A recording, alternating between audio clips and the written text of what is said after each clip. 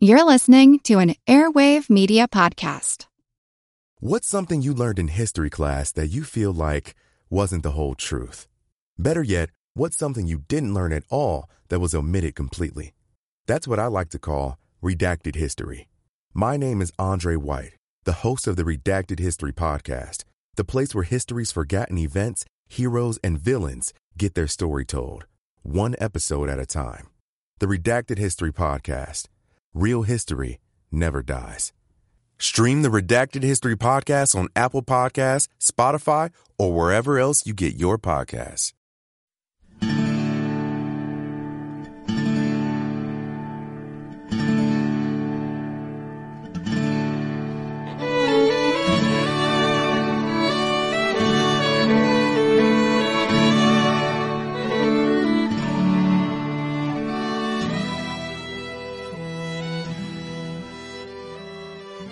Hey everyone, welcome to episode number 133 of our Civil War podcast. My name is Rich.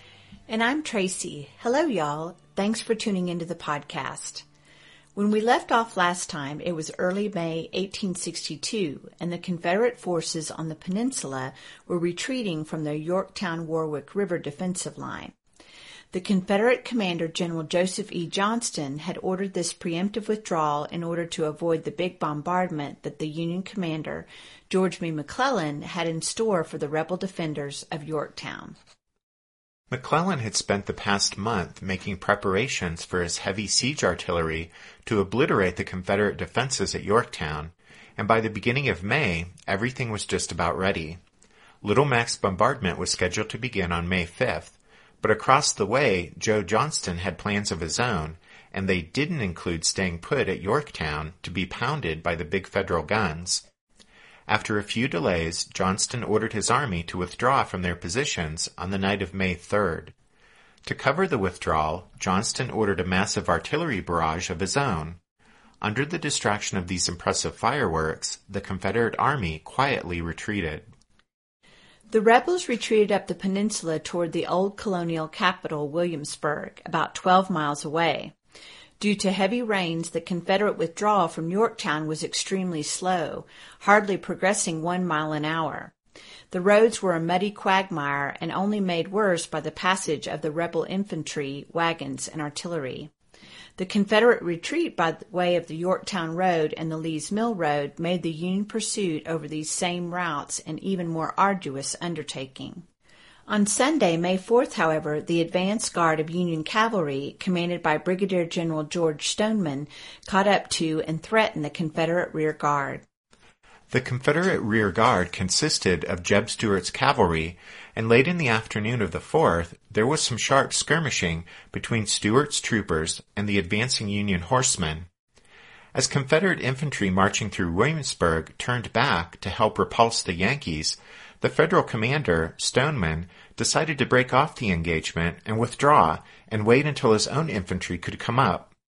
That evening it began to rain, and it continued to rain for the next 30 hours.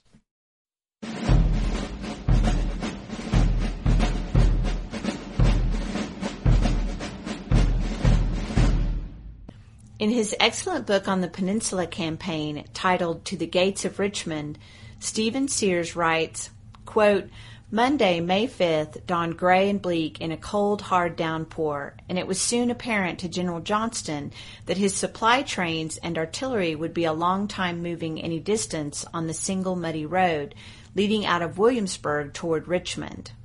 He would have to buy time for them to escape. Longstreet's division would act as a rear guard to block pursuit. It was Longstreet's good fortune that at Williamsburg he had a good place to make a defensive fight. Sears continues, noting that at Williamsburg, quote, the peninsula here is only 7 miles wide, and the area Longstreet had to defend was further narrowed by the course of two streams, Queens Creek and College Creek. The area between them was barely 3 miles wide. Indeed, in General Magruder's original plan for defending the peninsula, Williamsburg was designated his fallback position. To that end, during the winter, he had constructed a large earthen redoubt, which he pridefully named Fort Magruder, which commanded the junction of the Yorktown and Lee's Mill roads in front of Williamsburg, and erected 13 small redoubts to cover the rest of the shallow V of open ground between the two streams. To enlarge the defenders' field of fire and hamper an attacking force, a wide belt of timber was felled to form a tangled slashing, in military terminology, an abatis. A Union officer, Major Charles S. Wainwright, was not alone in calling it a very ugly place to have to attack. The two Federal infantry divisions ordered to set off in pursuit of the retreating rebels on Sunday belonged to Joe Hooker and Baldy Smith. They had a tough time marching along the two roads already churned into a mess by the Confederates and Stoneman's Union cavalry. Hooker on the Yorktown Road and Smith on the Lee's Mill Road weren't in supporting distance of each other as they finally caught up to Stoneman's horsemen after dark on Sunday. The junction of the two roads was just outside Williamsburg, but the way the roads approached the town, and separated as they were by swampy ground and tangled woods, meant that the two Union divisions might as well have been on two different planets. The Federal pursuit was commanded by Edwin V. Sumner. McClellan elected to remain behind at Yorktown and supervised the loading of a strong force on transports to be sent up the York River on an amphibious end run in an attempt to cut off the Confederate retreat. Joe Johnston anticipated such a move by McClellan and was anxious to get his retreating army past the danger spot at West Point. While Johnston continued to supervise the retreat, therefore, he left the rear guard at Williamsburg under the command of James Longstreet. Longstreet had his entire division to fend off the pursuing Yankees. The large division consisted of the brigades of A.P. Hill, Richard Anderson, George Pickett, Cadmus Wilcox, Raleigh Colston, and Roger Pryor.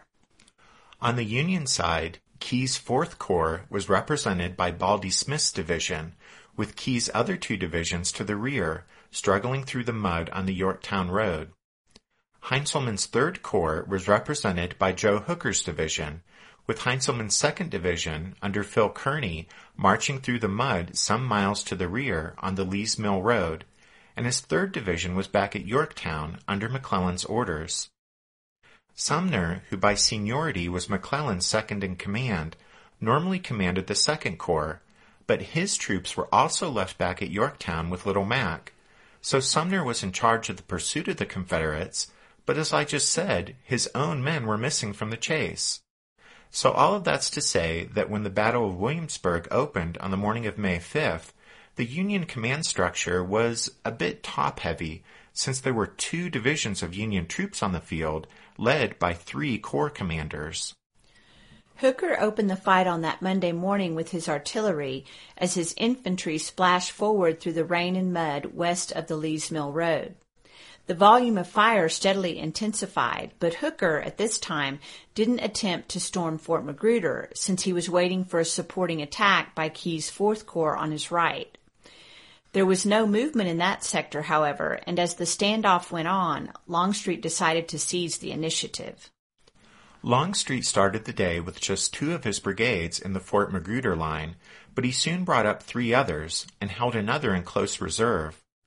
Longstreet put his senior brigadier, Richard H. Anderson, in immediate command of the attack on the Yankees across the way. As the Confederates pressed forward, the fighting along the western sector of the battlefield heated up, until by midday the rebels had gained the advantage of position, and Hooker was in danger of having his flank turned.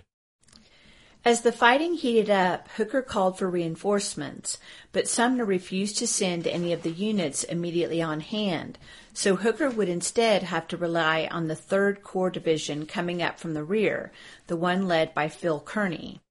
Sumner may have refused Hooker's request for reinforcements because just then he was distracted by another development.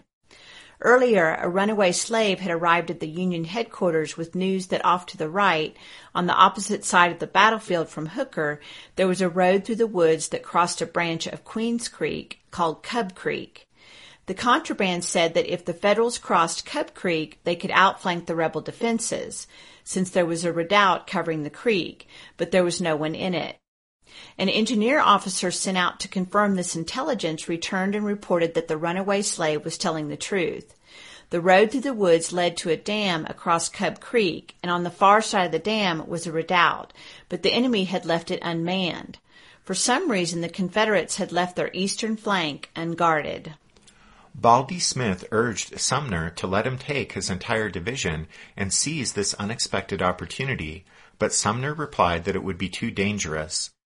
As Smith continued to press his point, though, Sumner finally relented and gave permission for Smith to send a single brigade to the right. Smith chose his best brigadier, Winfield Scott Hancock, and on the sly reinforced Hancock's command so that he had 5 regiments and 2 batteries of artillery. As Hancock's column set off on its 2-mile march through the woods, on the opposite side of the battlefield, the sounds of battle increased as the Confederate assault there surged against Hooker. Sumner still steadfastly refused to send help to Hooker, so 3rd Corps Commander Heintzelman rode off to at least lend his personal support to Hooker, while 4th Corps Commander Keyes rode back toward Yorktown to see what had happened to his other 2 divisions. The rain let up somewhat, but still continued to fall in a steady drizzle, and the mist and smoke hung like a curtain over the battlefield. It made it difficult to distinguish friend from foe as Joe Hooker's men battled against the Confederates, pressing them and threatening to outflank them. Hooker's line west of the Lee's Mill Road was now bent sharply back and being pushed steadily toward the road. Finally, with a triumphant yell, the Confederates broke through and reached the road. The surging rebels overran 10 guns. They started to drag 4 of them back toward Fort Magruder, but the other 6 were so deeply mired in the mud that they couldn't be moved. As the Confederates continued to press forward, pushing down the Lee's Mill Road, the remaining Union battery unlimbered right across the road in a small clearing and loaded canister. When the rebels were just 150 yards away, the Federal cannon opened fire and blew away the head of the rebel column. Meanwhile, Hooker and Heintzelman were desperately struggling to halt the retreat and form a line. Finding some bandsmen standing nearby, bewildered by the roar and chaos of battle, Heintzelman knew that their music would help rally the fleeing troops, so he shouted at them, "Play! Play! It's all you're good for! Play, damn it! Play some marching tune! Play Yankee Doodle, or any other doodle you can think of! Only play something!" But while some of Hooker's men afterwards credited the subsequent music with being worth 1,000 men, what in fact saved the day here on this part of the battlefield was the arrival of Phil Kearny's division. Kearny had been a division commander only a few days, but he had driven his men forward through the mud toward the sound of the guns ahead. Coming up the Lee's Mill Road behind Hooker's collapsing line, Kearny calmly directed his units into position and pointed out where they should fire.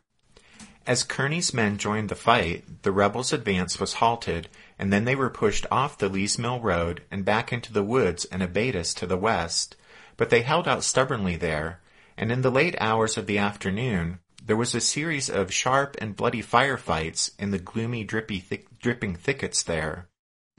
At about the same time as Kearny was leading his division into the fight on the western side of the battlefield, over to the east, on the opposite side of the field, Hancock's brigade was positioning itself squarely astride the Confederates' left flank.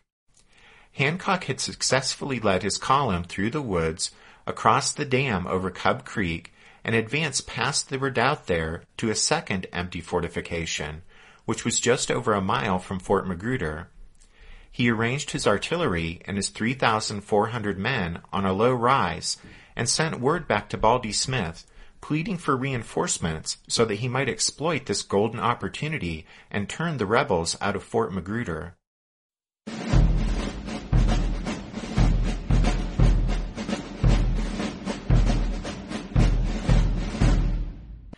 Baldy Smith responded to Winfield Scott Hancock's request for reinforcements by sending a brigade, only to have Sumner recall it. Whatever he had originally thought of this excursion around the enemy's flank, a thoroughly rattled Sumner was now thinking only of safeguarding his own position, and he ordered Hancock to fall back to Cub Creek. Hancock could hardly believe it when he received this order, and he sent a staff officer back to argue the matter. Meanwhile, he directed his artillery to open fire on the unsuspecting rebels across the way.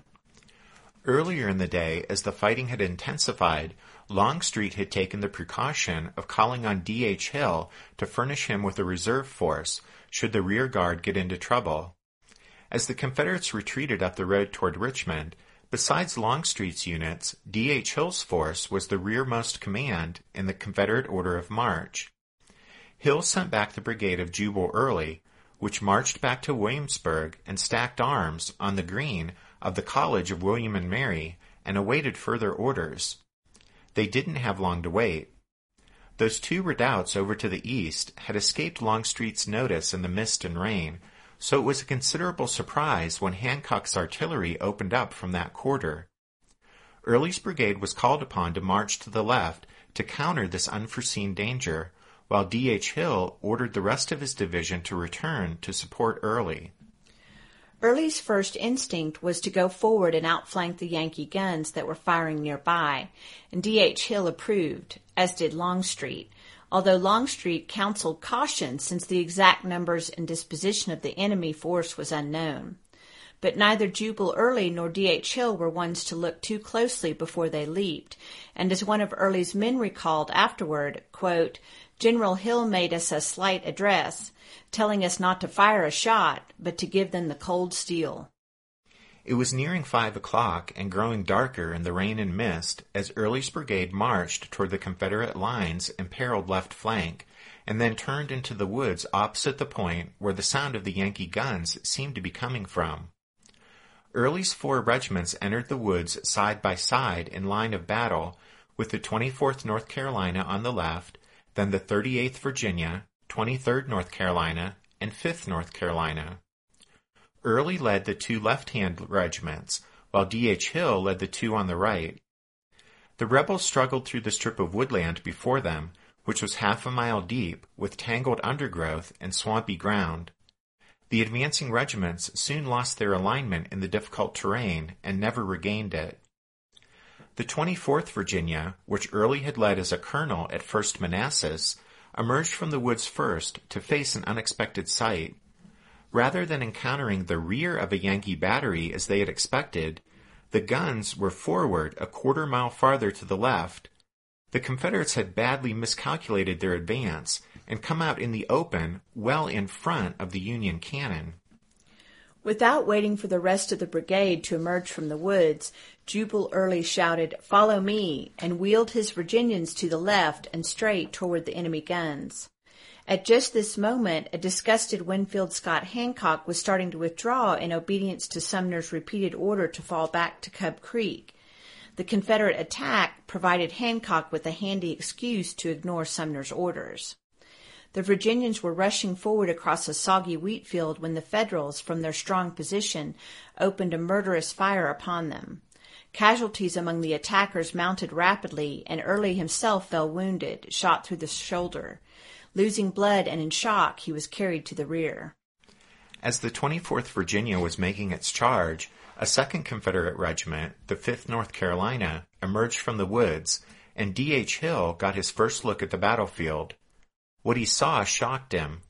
The 5th North Carolina was the rightmost regiment in the brigade line, and the Carolinians emerged fully 800 to 900 yards from the Federal guns off to their left.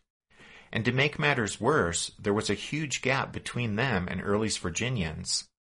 The 2 regiments that should have filled that gap, the 38th Virginia and 23rd North Carolina, were still struggling through the woods, tangled in the thickets and bogged down by the marshy ground. But with Early's men under heavy fire and clearly in need of help, Hill couldn't wait for the others to come up, and so the 5th North Carolina made a left wheel and started through the wheat field. The 5th North Carolina's attack, however, was doomed.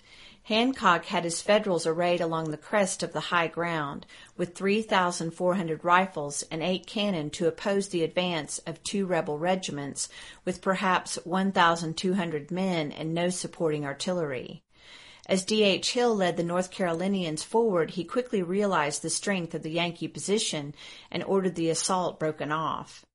The leading elements of the attacking Confederate regiments had reached a rail fence only 100 yards from the Federal line when Hill's order to fall back reached them. They were just starting to withdraw when Hancock ordered a counterattack. A soldier in the 7th Maine later wrote that he and his fellow Yankees charged over the crest, quote, with a terrible yell and poured in a volley, following it up with its steady fire. The enemy, who doubtless thought we sprung from the earth, halted with terror and amazement. Their dead were dropping like 10 pins, one after another. End quote. Harper's Weekly artist, Alfred Woad, made a quick sketch of the scene and wrote on his drawing, quote, line of infantry all broken and running, enemy dead and wounded covering the field. End quote.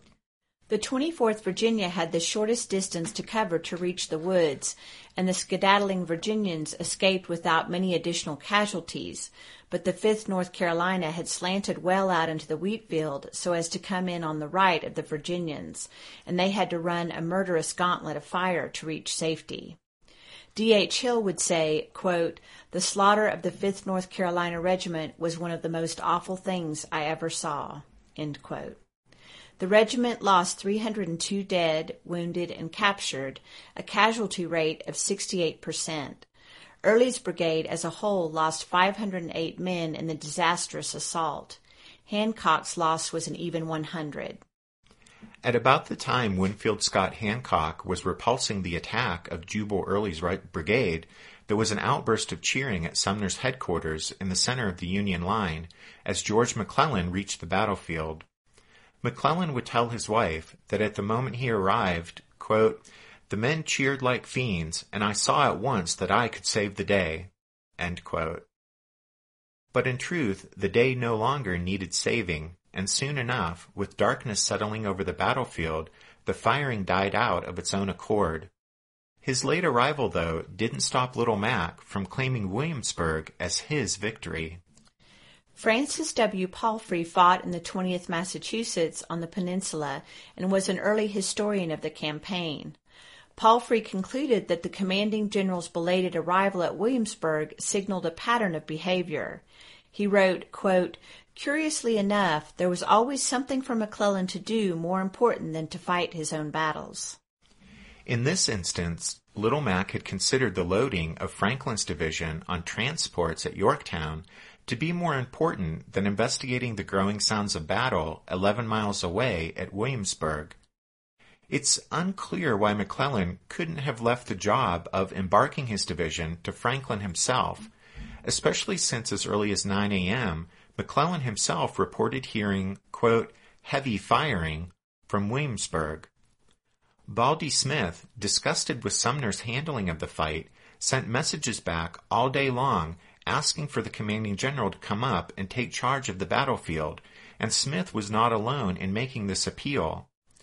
Yet George McClellan later claimed it was only at 1 p.m. that he learned a serious fight was in progress at Williamsburg. Even then, Little Mac didn't reach the battlefield until about 5 p.m.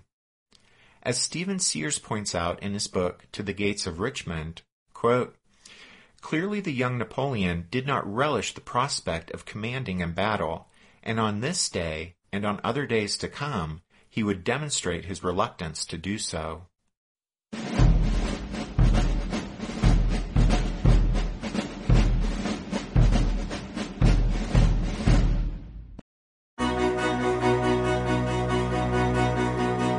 History never says goodbye. It just says, see you later. Edward Galeano was right when he said that.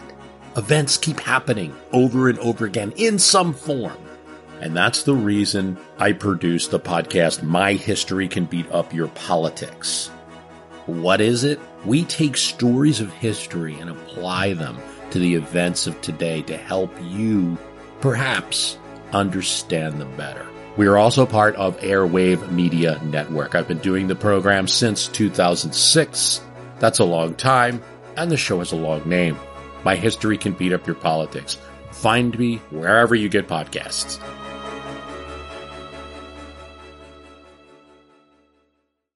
Did archaeologists discover Noah's Ark? Is the rapture coming as soon as the Euphrates River dries up? Does the Bible condemn abortion? Don't you wish you had a trustworthy academic resource to help make sense of all of this? Well, I'm Dan Beecher, and he's award-winning Bible scholar and TikTok sensation Dr. Dan McClellan, and we want to invite you to the Data Over Dogma podcast, where our mission is to increase public access to the academic study of the Bible and religion, and also to combat the spread of misinformation about the same. But, in a fun way.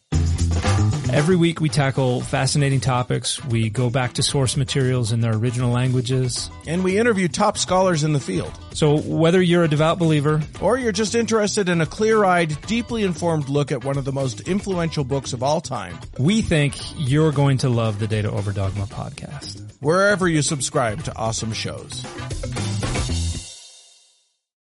Tuesday, May 6th, dawned clear and pleasant. As Union skirmishers edged forward at first light, they discovered the Confederate positions deserted. Longstreet and D.H. Hill had quietly slipped away through Williamsburg and followed the rest of the rebel army up the road toward Richmond. McClellan boasted of another, quote, brilliant victory. But if any victory could be justly claimed after the fighting at Williamsburg, the Confederates had the better claim. Joe Johnston's rear guard had beaten back the Federal pursuit, and the Confederate Army continued its retreat unimpeded.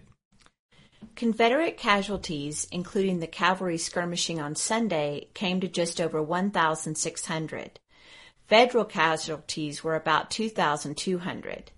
That the Union number is considerably larger is mostly due to the fact that the Federal High Command's handling of the battle was less than stellar. Baldy Smith bluntly summed up the command performance as, quote, a beastly exhibition of stupidity and ignorance, end quote. Some 13,750 Confederates in the divisions of Longstreet and D.H. Hill saw action at Williamsburg, and while at every stage of the fighting the Federals had more men at the front, they didn't benefit from that advantage until the end of the day. During most of the day-long battle against Joe Hooker west of the Lee's Mill Road, the Confederates under Richard Anderson enjoyed a better than 1,300-man advantage over Hooker's unsupported division. Only late in the day, after the arrival of Kearny's troops, did the Federals finally gain a manpower advantage in this sector. Meanwhile, on the Yorktown Road, two of Baldy Smith's brigades, over 6,000 men, idled away the hours, having just 12 men wounded by stray shots. Off to the rear, 6 other Union brigades never reached the battlefield at all, or were too late to have any effect on the fighting. Silas Casey's division was discovered at midday a mile from the battlefield, with their arms stacked and boiling coffee. After the battle, Hooker angrily complained that while his division was nearly bled to death, there were 30,000 Yankee soldiers standing idly nearby, within supporting distance. Hooker exaggerated, but only slightly. The actual number was 25,000. The one bright spot for the Federals was the repulse of Early's brigade by Winfield Scott Hancock. McClellan quickly seized upon this incident to support his claim of a brilliant victory at Williamsburg. He described the episode in glowing terms and commented that, quote, Hancock was superb, end quote. Northern newspapers picked up on the phrase, and thereafter Hancock was known as Hancock the Superb. But Joe Hooker and Phil Kearny felt insulted by McClellan's singling out of Hancock, and the two men never forgave Little Mac for the slight. The Northern newspapers' glowing coverage of Hancock's part in the battle was balanced by highly negative accounts of Sumner's role, and despite his claims that Williamsburg was a brilliant victory, Little Mac was furious at the mismanagement of the battle. In a letter to his wife, he confessed he was appalled by, quote, the utter stupidity and worthlessness of the corps commanders. Heaven alone can help a general with such commanders under him, end quote.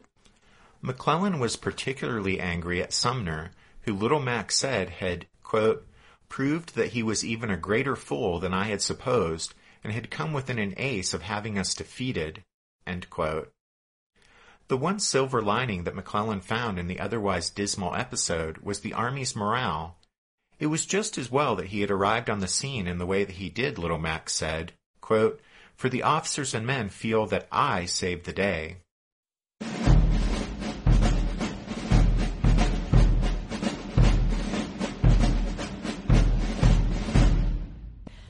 Mack was able to make his dramatic appearance on the field at Williamsburg after the fighting there was already well underway, because he had initially stayed behind at Yorktown to supervise the embarkation of William B. Franklin's division. After the unexpected Confederate withdrawal from Yorktown, McClellan had acted with uncharacteristic haste and put together a plan that called for Franklin to make an amphibious landing at West Point, up the York River, and cut off the rebels' retreat up the peninsula. But when Franklin set off on May 6th, the day after the battle at Williamsburg, he was already 48 hours too late. On the morning of May 7th, Franklin put his division ashore at a place called Eltham's Landing. Had it been 2 days earlier, he might have then struck out and marched 5 miles to hit the main road up the peninsula, 18 miles beyond Williamsburg, to block the rebels' retreat. But it was not 2 days earlier, and on the morning of May 7th, the Confederate withdrawal was already well underway on that road up the peninsula, and so rather than poke a stick into that particular hornet's nest, Franklin chose to content himself with securing his lonely bridgehead behind enemy lines at Eltham's Landing. As we've mentioned, Joe Johnston had been expecting just such a move by McClellan, so the Confederate commander wasn't surprised by this attempt to cut off his retreat, nor was he unduly concerned by it. He simply detached a force to keep the Yankee landing contained while the rest of his army and supply trains continued their retreat toward Richmond. The force that Johnston detached to contain the enemy bridgehead included John Bell Hood's Texas Brigade.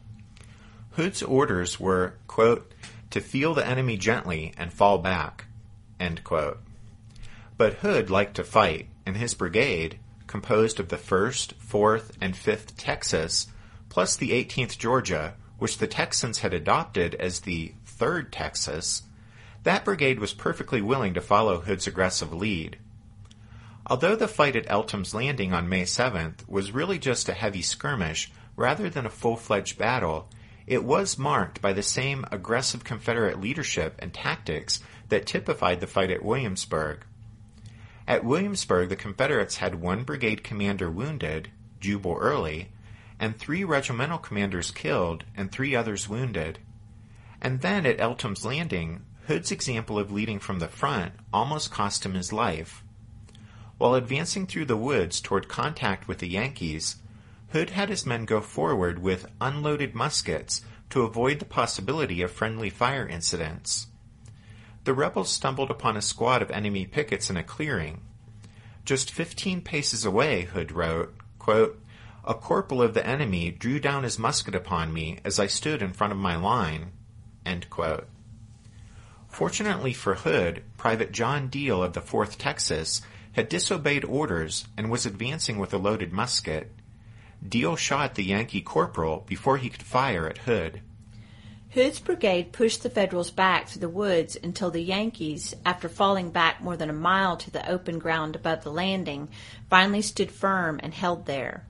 Hood broke off the action since he saw no further benefit from pressing his attack further, and he had already more than carried out his orders from Joe Johnston. Hood's casualties came to 48 men, while the Federals lost around 185. In To the Gates of Richmond, Stephen Sears writes, quote, in the wake of the Eltham's Landing fight, the Confederate Army continued its retreat toward Richmond, not in the least troubled by McClellan's attempt to outflank it. The manner in which this came about, however, was not as Johnston had expected. General Hood, have you given an illustration of the Texas idea of feeling an enemy gently and falling back? He asked. What would your Texans have done, sir, if I had ordered them to charge and drive back the enemy? Hood considered the question soberly before answering. I suppose, General, he said, they would have driven them into the river and tried to swim out and capture the gunboats.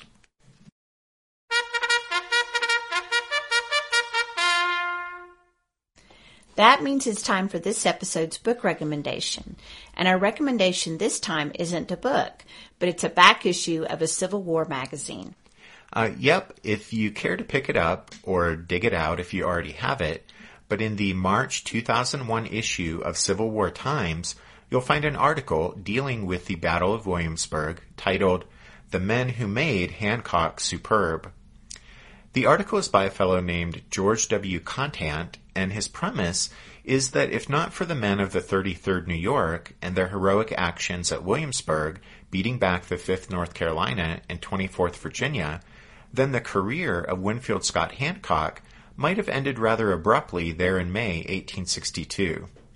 Anyway, it's a really interesting article, really focusing in on this one episode during the battle, and it's well worth checking it out if you're so inclined. So that's the March 2001 issue of Civil War Times, which actually back then was still Civil War Times Illustrated.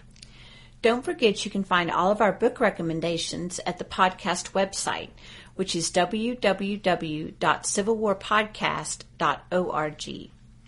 This past weekend, we released a show for the members of the Strawfoot Brigade that was focused on another incident during the Peninsula Campaign, and that was the engagement at Dam No. 1 along the Warwick River. We decided to slip that show in there before we started in with the Fall of New Orleans, there on the members episodes. At any rate, we have a couple of new members of the Strawfoot Brigade to thank this week, Dustin and Tracy. And then there's a programming note we want to share as we wrap up this show, and it's that we won't have the next new episode out to y'all until the weekend of December 6th. Yeah, with travel plans and with the Thanksgiving holiday coming up, we decided the easiest thing for us to do would be to just take a bit of a break from the podcast, so that's what we're going to do. But we hope y'all have a great Thanksgiving, and if you have travel plans, be safe. Definitely. Okay, so we'll talk to you again the first weekend in December, but thanks for listening to this episode of The Civil War, 1861 to 1865, a history podcast. Tracy and I do hope you'll join us again next time as McClellan's march up the peninsula toward Richmond continues. But until then, take care. Thanks, everyone. Bye.